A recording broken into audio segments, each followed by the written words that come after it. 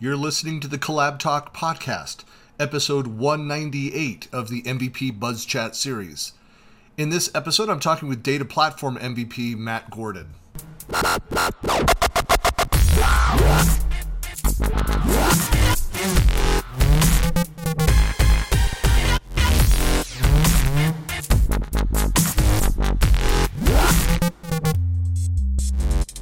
Hey everybody, this is Christian Buckley doing another MVP Buzz Chat. I'm talking today with Matt. Hello. Hello. So for Thanks folks for that having me. folks that don't know you, who are you, where are you, and what do you do? I am Matt Gordon. I'm in Lexington, Kentucky, as you can see by the beautiful horse farm that's definitely right behind me. Yes. I am a senior architect for Centric Consulting. So I do data and analytics consulting for us. Have been in consulting for a while, but started out as kind of in IT, turned into a DBA, and turned into a data consultant, and off we went. And so you've been a data platform MVP for, is it 5-6 years?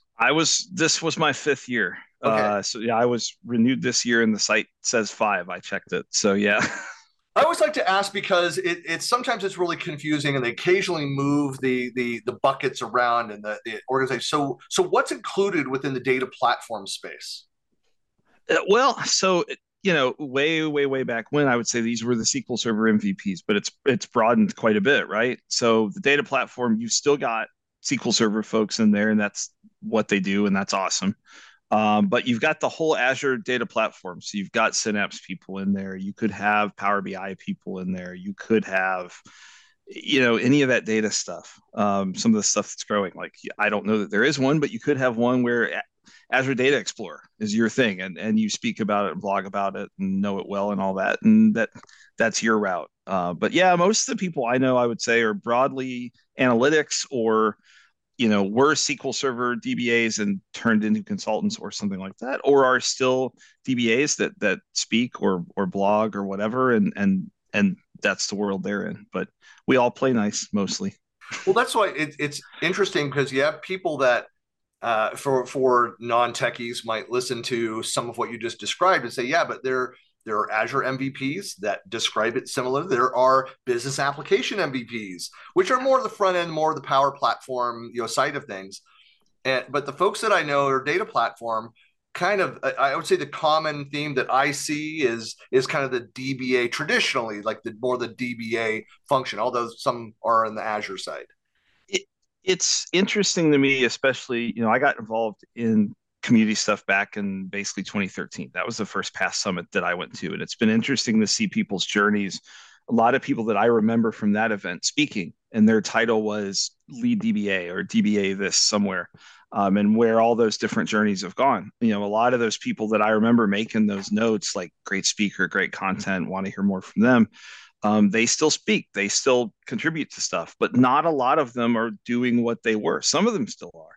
But a lot of them have gone the data engineering route or in the analytics just there's a lot of different paths that data can take you. But I think just the nature of timing and kind of how the industry evolved, a lot of the people kind of maybe around my career age, we came from the DBA world. Some of us are still there and some of us aren't. Well, it's an observation that I had. I would mention this before we started, recording, but is that when I kind of got into the Microsoft ecosystem, like I got involved with the Microsoft space in roughly about 2005 and joined Microsoft. And coming from like the data warehousing world and working with DBAs extensively, in the Microsoft ecosystem, like it just kind of disappeared, people within that role. Here we are, we're in this era, we are creating more content, more data than ever before. Remember when the big data platform providers started coming out, I'm like, everything's big data. What is this? What does big data really mean? And where are all the DBAs? Because with all that data, it's not like you could just point your front end system at a database and it works magically. There's effort behind the cleanup and organization of that data. Well, and right. Some of these boundaries are hard to define, right? Because like I've gone into some places that as a consultant and you'll have a developer, somebody ask the question like, all right, we have a database that's 20 terabytes or whatever, and it's having the issues you would expect it to have. And they will ask, like, are we dealing with big data? It's like, well, it's large, but conceptually, big data really is something kind of different. And right, and that's, kind of as our tools have changed, especially as the cloud providers have matured and things like that. I think there's always going to be a space for your traditional operational DBAs. That role is going to evolve. It already has. But right, a lot of these kind of data tools where we can just shove a bunch of stuff in there and visualize it, report against it, all that. It doesn't need the same sort of supporting roles that we always used to have. Hmm. You know, so it's certainly an interesting time to be involved. I'm very glad this is the world that I ended up in because there's so many different paths that can take. And I know the one I'm on now, and could that change in 5 years? I don't know because we may not know what the next big thing is, and Yeah. maybe the next big thing is really interesting, and we want to pursue that. I had two of my four kids kind of went the data science route, and two very different. One is the healthcare, one is in atmospheric sciences, but both kind of gravitating back towards the tools and the technology side and the just Yeah. the data and all the different roles. And I advised them. I said, look, you can't go wrong with the career path around a DBA type, data management, data science type function because every company needs that. Yeah, and whether they've realized it or not, you're right. Every company needs people that wrangle data, whether they're DBAs, whether they're data engineers, data scientists, maybe some of both, Yeah. some of all three. It's not going away, and it's not like we're producing less data on anything. A lot of I can think of consulting engagements I've had where it's basically like we have a relational system for the industry that we're in. We know there are insights in here. We know that there's value that we can help bring to our clients, or we can help increase our sales because we don't have a good understanding of what we're selling and what customers are doing and all that. And it's questions they've had. They don't know how to get those answers. And then Yeah. you go, right, then you leave that kind of operational world into, well, let's do some analytics on this. Let's find the right platform and tools for you so you can figure that out. I often use the analogy. I have a good friend who got his master's in music composition, and I was over doing kind of a studio project. He had a lot of equipment and a very talented musician, and we were recording a bunch of stuff. And we were using, this is a few years back, but we were using Cakewalk. So I'm at his Hmm. house and we're editing some stuff, and I'm like, hey, I could do this editing. Like, I could get this set up. So I went and purchased Cakewalk and installed it, and had no idea how to go set up. Like he had finally tuned it, massage it, and set it up in a way that it was very, very easy. I Yep. look at a lot of what DBAs do, a lot of like what this world where it's like Power BI. Like I know how to use the basics of Power BI. I've gone in, I've done a few things, but I also know enough to realize that how much cleanup, how much organization is somebody that understands how to bring the pieces together, how Right. important that role is. It's Power BI is not an out of the box solution. Uh, and you know, I don't. I would credit whoever I remember saying this, but I can't remember who it was. They said the biggest problem with SQL Server is that it just runs. And right, so you can stuff data into it. You can maybe take backups and do all the stuff you're supposed to do. The thing, even as smart as it gets, even you watch the keynote. 2022 does cool stuff. The art of the performance tuning, and it's art and science, that's not going anywhere because you're right. The bigger the scale gets, and you can say, oh, it thinks through some of this stuff. But really, where that's headed is, yeah, the query engine's a little smarter. Yeah, it's going to add some intelligence on top of that. You still need somebody that understands that data well, understands the structures underneath, and uses kind of the new tools we had. I would have killed for some of the stuff that we have now 10 years ago. I'd Mm. have gotten a lot more sleep. But you still need that knowledge. It's just, maybe you don't have to supervise your backups anymore because you're in the cloud and it's done for you. But making things go faster, that's not going anywhere. Yeah. Well, yeah, it right because it's not just about utilize the capabilities that are out there. Data lifecycle, a lot of that stuff you can automate. Yeah, I work for an ISV that creates those kinds of solutions. Yeah. You still have to architect those solutions, be smart about Yep. that. You still need to be able to go in and optimize based on whatever the new changes are, the features are.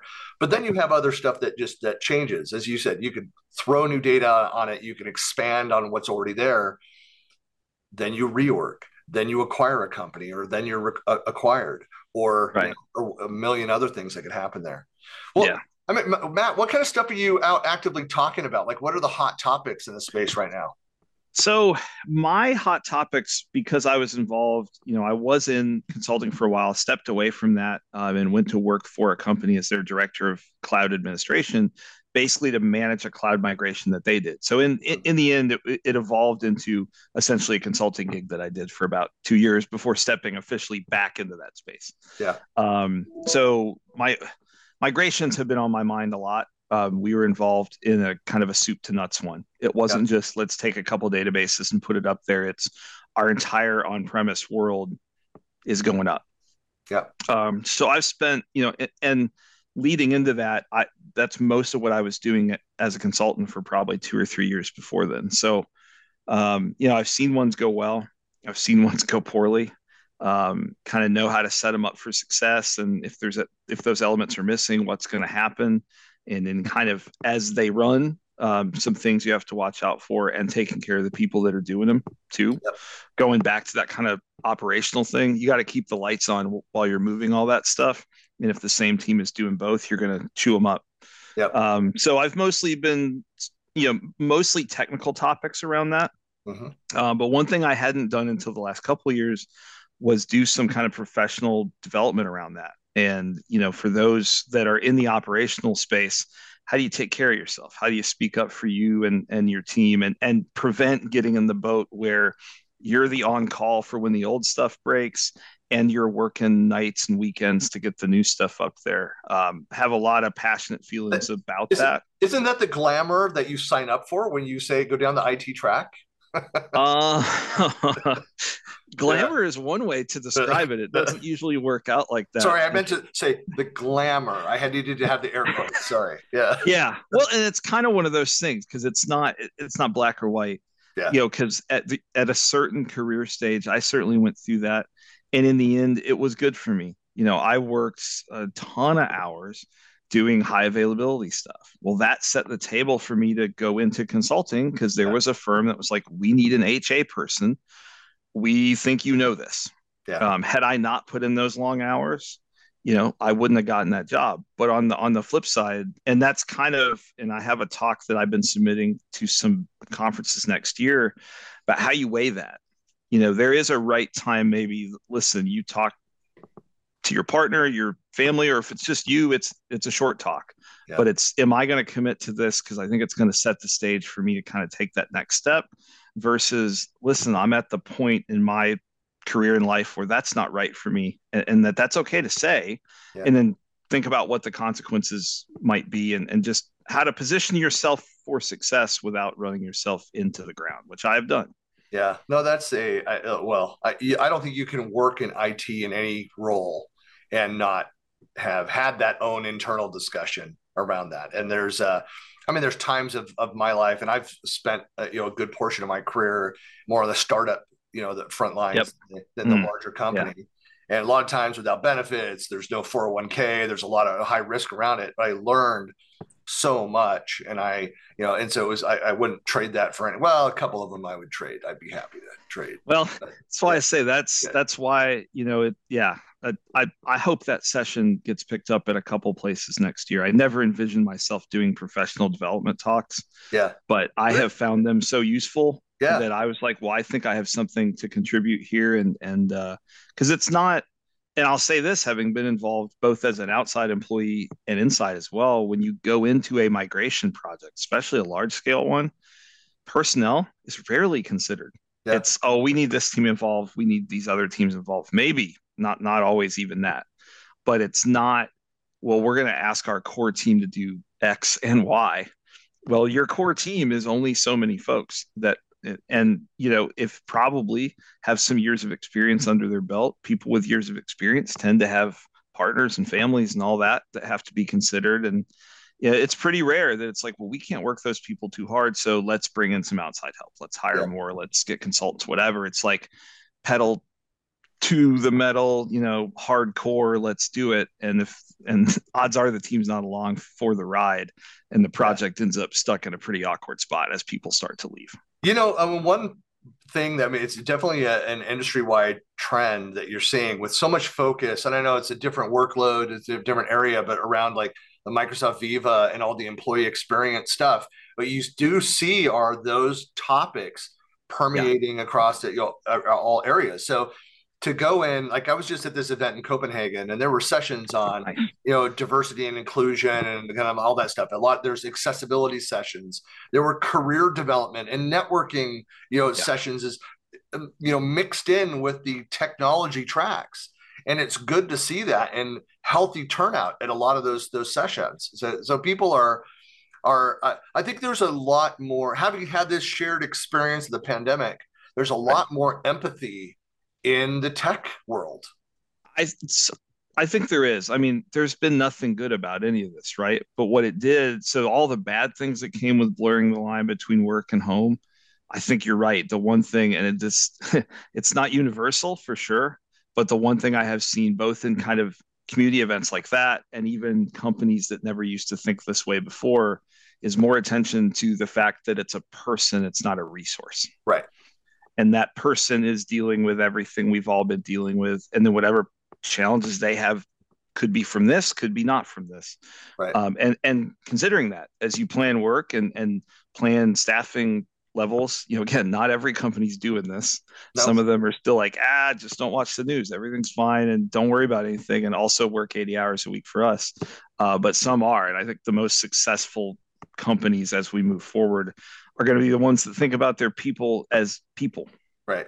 Well, we've been all saying this for years: is burnout is real, and absolutely, and especially again, the vast majority of people within the tech sector have very marketable skills. Even in this down economy, it's like the so much of us are essential to keep all the other areas of the business up and running. We're so. At least in the Western world, we are so tech reliant on those things. And so you have to be thoughtful about that health and well-being of your employees. Yeah. And from a practical perspective, it's so expensive to replace a good person. Yeah. Somebody who's got domain knowledge, tech experience, all that, they walk out the door because you've worked them too hard or whatever. Getting that equivalent person, it's really expensive and takes a long time. So it's better to just not do that. Yep. Treat people nice. Pay them well, treat people like humans. Yeah. Yeah. Basic stuff. Yeah. It's not hard. No. Yeah. Well, Matt, really appreciate your time today. For folks that want to connect with you, reach out to you, what are the best ways to reach you? Yes, I encourage that. I am SQL at Speed everywhere online. So SQL at Speed on Twitter, eventually Mastodon. I just haven't had the time to do that yet, but I'll have that handle there as well, hopefully. SQL at Speed on LinkedIn, and all my presentations and stuff are up on GitHub. You could go tell me what's wrong with all my slides if you want to do that. That's an interesting approach to it happens sometimes. Somebody's poked around and said, I think you should change this to say this. It's like I would always heard like feedback. I heard like horror stories of people getting heckled by at conferences, given sessions, and I always wanted that. I finally had one. It wasn't, heckle. People told me, he was heckling. I was like, no, he asked really good questions, and I didn't have answers there. I'm good friends with the guy now, 10 years later, and I went back and I researched and I modified those slides to answer those questions. Well, and that's the thing. Like a lot of speakers say it. I think almost all of us mean it. Like sincerely, we want feedback. The joke I always say, I stole from an old boss of mine is like, if you think this was terrible, email me and tell me why. If you think it was good, tweet it so everybody knows. But really, we always want to get better. I don't want to give the same talk if you sat there and you're like, that was all right. Right. I want it to be better than that. And I want feedback on kind of what would have made it better for you. So we all mean it. Yeah. I wish people were a bit more free with their feedback there. We agreed. Yeah. Anyway. Well, Matt, hey, it was great connecting. We'll talk soon. All right. Thanks so much.